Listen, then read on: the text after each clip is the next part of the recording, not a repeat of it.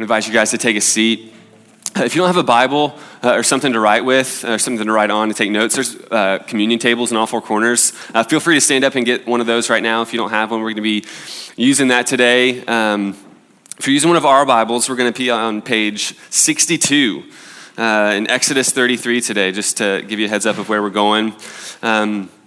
My name is Larkin. I'm the campus pastor here at Ethos in Hillsboro Village, and just what an awesome day so far already. This is just like a ton of fun. We had these cool balloons and stuff, and happy birthday Hillsboro Village. We've been in Hillsboro Village, worshiping together, loving God together, loving people together, trying to awaken a movement in this part of the city for a year, and that's something to celebrate. And I'm excited to get to explore what God is doing in our midst today. So as I was kind of preparing to teach this week, I just kind of kept thinking about birthdays. Birthdays are just fun, aren't they? Who's had a birthday, right? We've all had a birthday. Okay, really? Like, show of hands? Okay, sorry.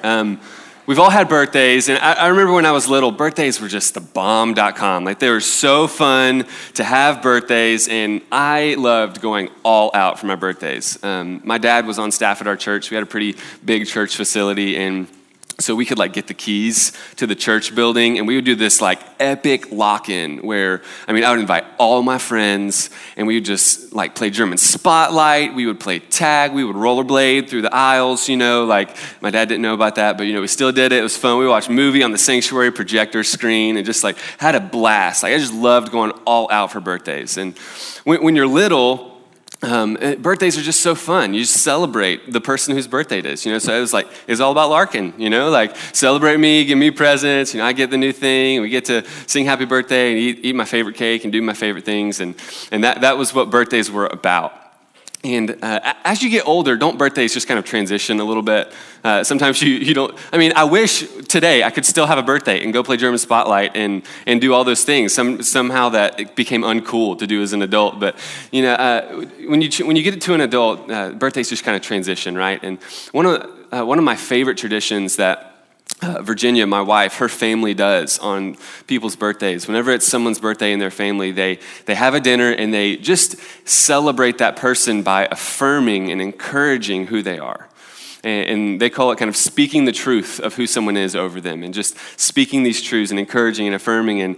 And I just love that picture of a birthday. And so as we think about our birthday here today at Ethos in Hillsboro Village, birthday number 1, it's going to be a lot more like that adult birthday dinner where we come together and we don't celebrate who Ethos is. We don't lift up the name of Ethos, but we speak the truth of who God is. We remind ourselves in our hearts why we're doing what we're doing. Why in the world that we're here in Hillsboro Village in 2015 in this place, singing songs and meeting together every week? Why do we do this? We speak the truth of who God is over our hearts so that we can remember. And hopefully as we do that and as we kind of meditate on that idea, God will take us to a deeper place to be more desperate for him. So we're going to be in Exodus chapter 33 today. If you've been with us for a while, we've been in the book of Mark for a long time, and we're taking a little bit of a detour today to kind of celebrate in a different way. So while you're turning there, I just want to give you a little bit of background about what's leading us up to this point in the story. So we haven't been in the Old Testament in a while as a church, so maybe just a little refresher for us all. Leading up to this part of the story, God's been doing some amazing things with his people. If you remember, the people of God, the Israelites, they were in slavery in Egypt. So maybe you've seen Prince of Egypt. That's the situation that they were in. They were in slavery under Pharaoh. And God uses this guy named Moses to deliver them out of slavery and to take them into what he calls the promised land. And this is God's promise to his people. He says, I'm going to deliver you. I'm going to be your God, and I will lead you to the promised land where you can live and you can find life and occupy this land. And so God has just done amazing things in their midst. He's performed these miracles. He's parted the Red Sea so that they could escape the Egyptians. God has just done these amazing things in their midst. And the whole purpose of it was that so God could be with his people. So that God could be near his people with his presence. Or in other words, God wanted to have intimacy with his people. He wanted to be near his people. And the problem is that the Israelites, just like you and me, have really short-term memories, short-term spiritual memories, and it gets them in trouble. So in the chapter directly before this, they make some really foolish choices that cause, instead of nearness with God, it causes separation from God. It causes distance from the presence of God. So Moses goes up on a mountain to speak with God, to hear from God, and they get impatient. And they wonder whether he's coming back, and they're like, let's just do our own thing. And they make this golden calf out of gold. They make a calf out of gold, and they start worshiping it and dancing around it. And Moses comes off the mountain. He's like, what happened? Like 3 days ago, we passed through the Red Sea. Like, what are you doing? And it's this moment where the people forget. Their spiritual short-term memory gets them in trouble, and it causes distance from the presence of God. And God has this holy anger towards the people for their rebellion, for their sin against him. And that's where we pick up in chapter 33, in Exodus chapter 33, where Moses, right after this has happened, goes to God to plead with God and to ask God to have a conversation with God. So let's pick it up, chapter 33, verse 1. It's on page 62, if you're using one of our Bibles. It says, "Then the Lord said to Moses, 'Leave this place, you and the people you brought up out of Egypt, and go up to the land I promised on oath to Abraham, Isaac, and Jacob, saying, I will give it to your descendants. I will send an angel before you and drive out the Canaanites, the Amorites, the Hittites, the Perizzites, the Hivites, and the Jebusites.'" Lots of ites. So go up to the land flowing with milk and honey, but I will not go with you, because you are a stiff-necked people, and I might destroy you on the way. It's hard words. When the people heard these distressing words, they began to mourn. So this is the situation. God has said, hey, I'm sending an angel before you to deliver you and to give you this promise. It's like if I woke up in the morning and God was like, hey, so angel, like there's an angel gone before you, gonna deliver you from all the moments of difficulty, just gonna right into your hands. Everything will be easy. I'll be like, sweet, let's do this. Like awesome day ahead of me. And what Moses has the opportunity for here is to take the promises of God without the presence of God.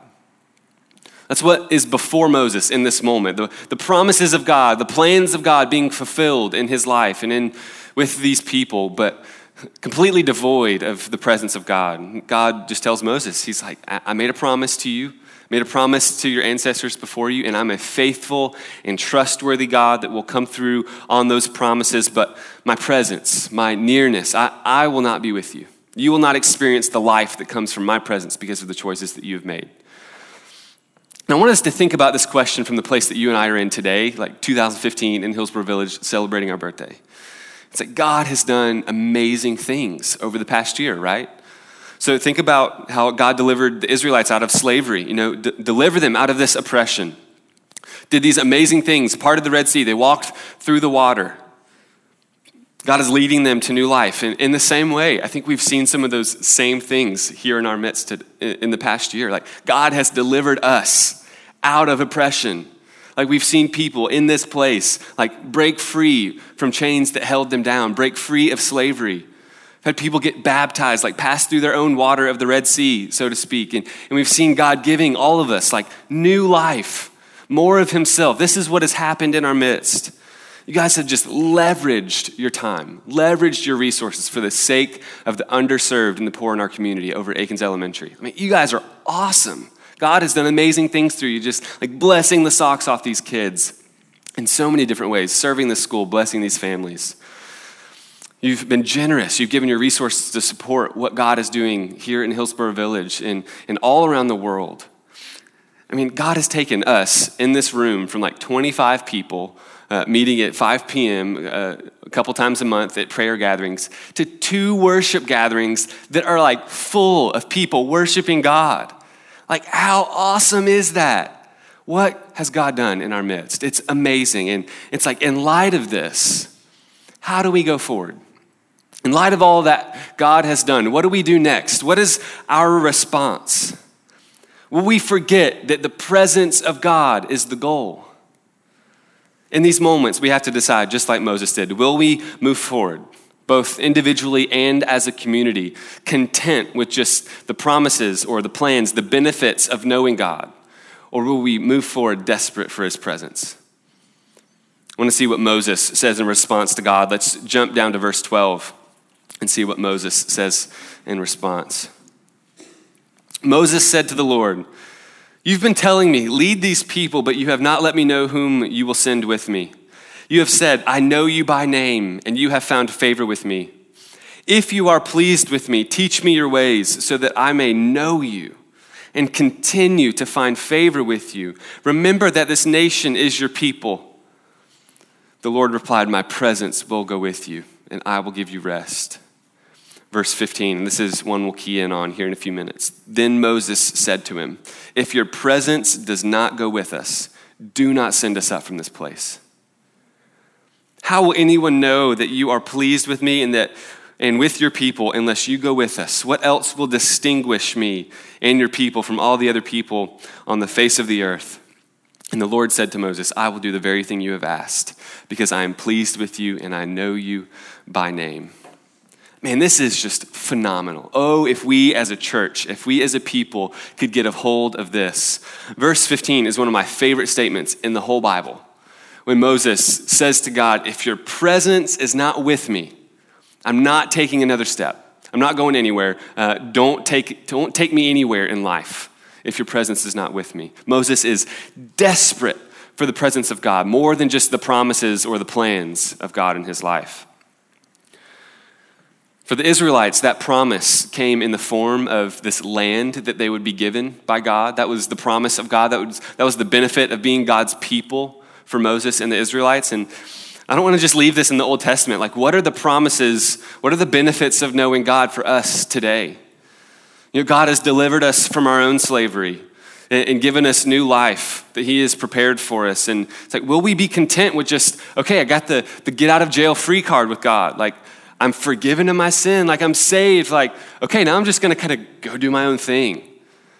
Just kind of live my life how I want to live it, for my plans, for my purposes, to live by my desires and my design. Like, is that our response to what God has done? Maybe it's even more than that. God has done so much, and are we content just doing things for God? Or are we desperate to know God? How easy is it to just move forward in our lives without actually having the presence of God in our lives?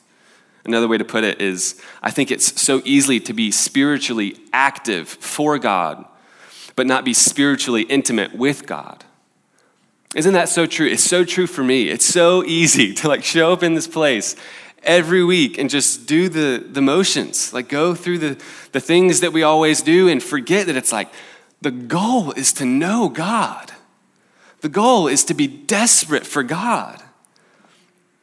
It's are we content just showing up in a venue and singing songs? Are we content just to serve on a volunteer team because that's a good thing to do? Are we content just to give our money every once in a while or serve at a school in our community every once in a while?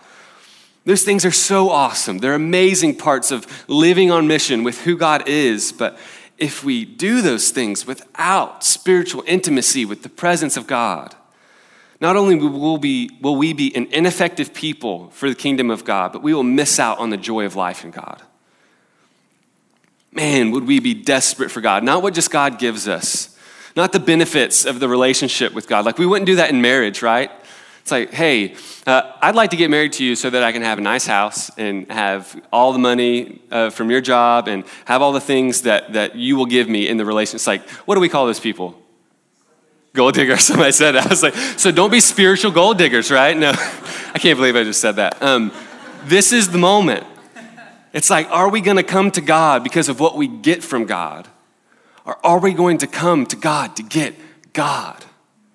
That is the goal. The presence of God is the goal. Because that's what sets us apart. Like Moses said, he said, how will we be set apart? How will people know that we're any different from anyone else if we don't have your presence? It's not that we come into a venue and celebrate every week like this. That's not what sets us apart.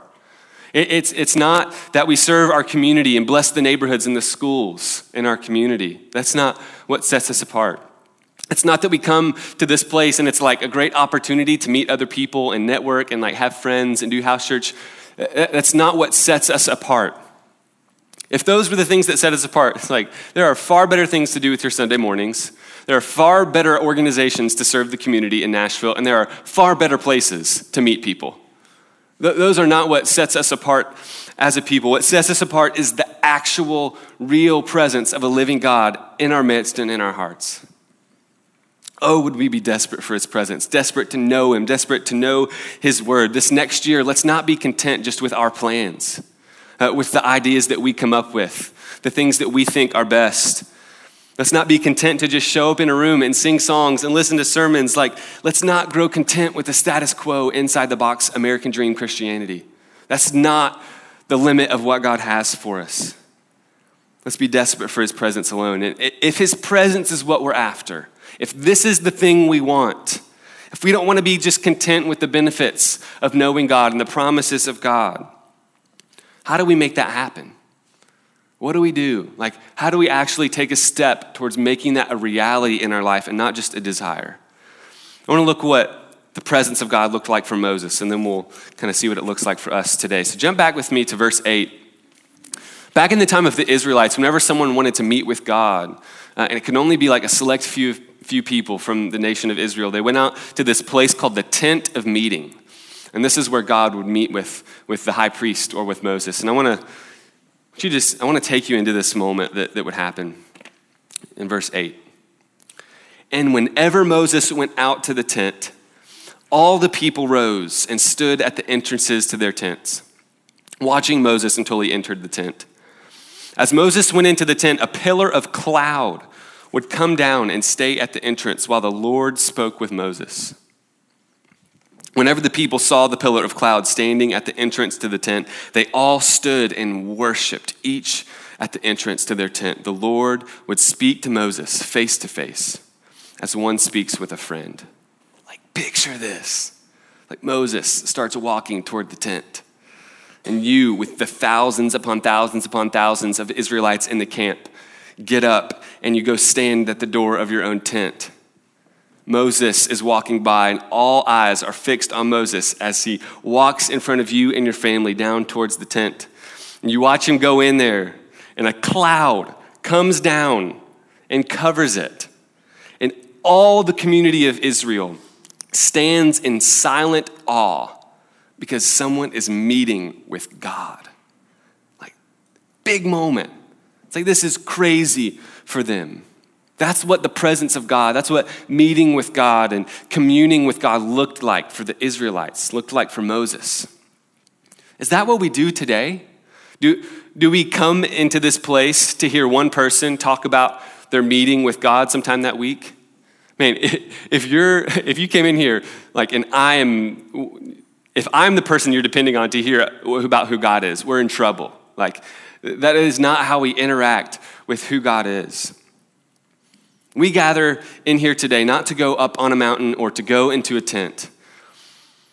Man, listen to this. Through Jesus Christ, you and I in this room have become the tent. How cool is that? This is amazing. I want to tell you kind of how this happened. A few thousand years after this story, Jesus Christ, the Son of God, is born and walks on earth, lives a perfect life. We've been studying this for the past few weeks, but he's crucified. He dies on the cross and takes the punishment for our sin that you and I deserve. He takes that punishment from God so that you and I would no longer be slaves to our sin, would not be slaves to our old lives, but could know God. Jesus comes back from the grave, proclaims victory over sin and death. And right before he leaves, this is what Jesus says to his followers. He says, I'm going back to the Father, but God is going to send his Spirit to be with you. That's Jesus' promise. And a few weeks after that, after Jesus promises that, and this is in Acts chapter 2, the prayer of Moses, thousands of years earlier, is answered.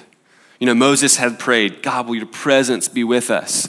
Will you give your presence to your people? He's crying out for the presence of God. And in Acts chapter 2, at the day of Pentecost, the presence of God is poured out into the hearts of people who believe in God. There's this group of people up in this room praying and asking for the presence of God. And God just pours out his Spirit and fills the people. It's this amazing moment. In 1 Corinthians 3:16, we'll talk about this and say, do you not know that you are now the temple, the tent of God, and that the Spirit of God now dwells in you? This is amazing. Through Jesus Christ, we have become the tent of God, that we would have access to God on a moment by moment basis. Oh, this is something Old Testament saints would have just dreamed of. uninhibited access to the heart of God, communion with God at any moment, access to God at all times and all places. No tent, no temple, the presence of God with us in each moment, leading us, guiding us, and transforming us. This is the Holy Spirit of God dwelling within us. Man, this is a miraculous, unbelievable, indescribable privilege that we have. And in light of this, how can I be so content, filling up my life so much that I neglect the presence of God living within me? Man, how can I forsake this privilege? The presence of the living God living inside of me. So what is our response to this? That God has done this so that we could know God. In Acts chapter 2, when God pours out his presence on these people, the people of God start displaying these crazy things, and God just moves in these amazing ways. And the people that witness it, they ask Peter, one of the disciples, they say, Peter, what should we do about this? What do we do in light of what God has done? And Joshua read this earlier. They ask Peter, and this is Peter's response. He says, God raised Jesus to life. We are all witnesses of this fact. Being therefore exalted to the right hand of God, you have received from the Father the promise of the Holy Spirit. He has poured out this Spirit that you yourselves are seeing and hearing in this moment. And then Peter asks, Peter, what should we do? This is what Peter says. He says, repent and be baptized for the forgiveness of your sins so that you will receive the gift of the Holy Spirit. This is the life that's available to all of us. And it's only possible through the placing of our faith in the person of Jesus Christ, the living God. In just a moment, we're going to open up the opportunity for anyone in this room to place their faith in Jesus through baptism, to receive the presence of God, to receive forgiveness for sins. And just like Peter said, what do you do in light of what God has done? We place our faith in him. Baptism is this symbol that we get to partake in. When you place your faith in Jesus, we get to participate in this symbol. When we are baptized into the water, we participate in the death of Jesus Christ, where our old lives, our sin nature is done away with. And then when we are raised out of the water, we participate in the resurrection of who God is, who Jesus is. And we participate in the new life that is brought to us. 2 Corinthians 5 will say, you're a new creation. The old is gone. The new has come. This is what baptism is. And God promises anyone who places faith in Jesus will be forgiven, will receive the Holy Spirit. And this is the opportunity that's before all of us today. If you're thinking about getting baptized, I remember before I was baptized, before I placed my faith in Jesus, I used to always think, man, I need to clean myself up a little more. I need to be a little further down the road so that God will be a little more pleased with me. And man, that is just such a wrong way to think if that's where you are today.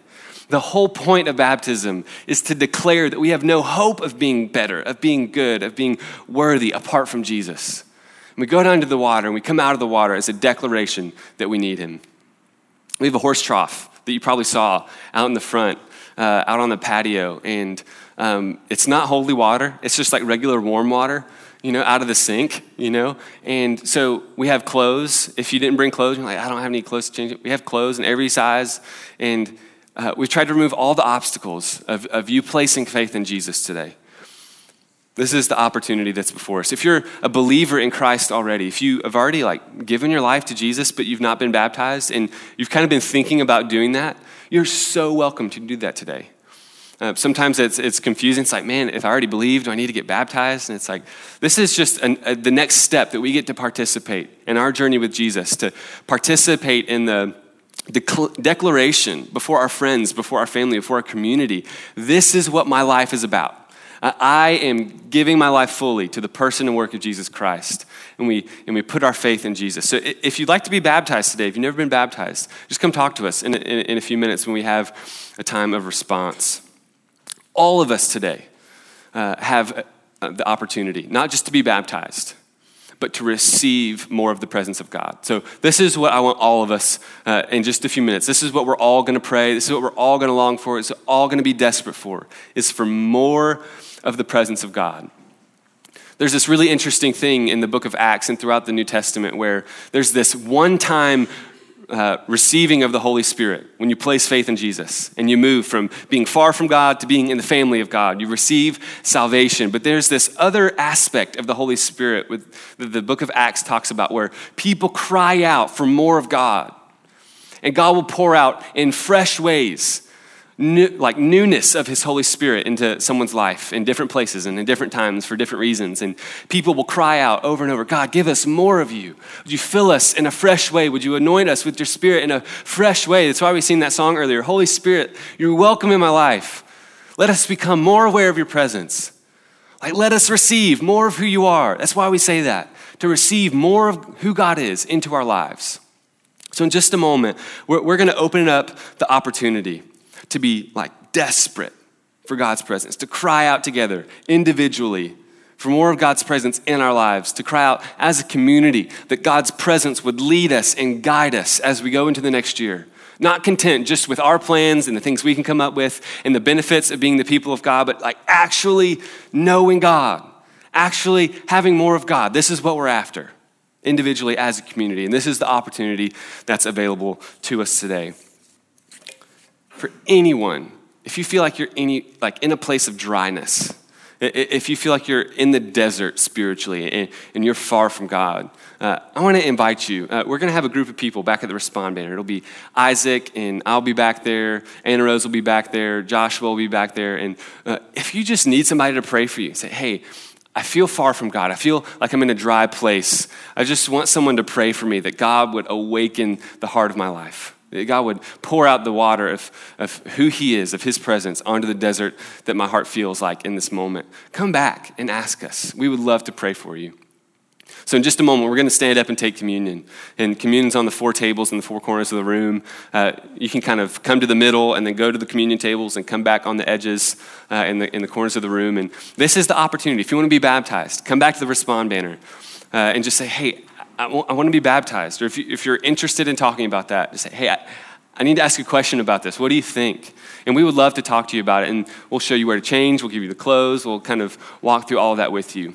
If you want someone to pray for you, if you want to receive more of God's presence, get with your friends, get with your family that you came with today. Come back to the Respond banner. Just say, hey, I want more of God. Can you pray for me? We would love to partner with you in that. I love you guys. Let's stand together as we worship, as we sing, as we respond in baptism, as we respond in prayer. Let's be desperate for the presence of God as we take communion together in response. I love you guys. Let's take communion together.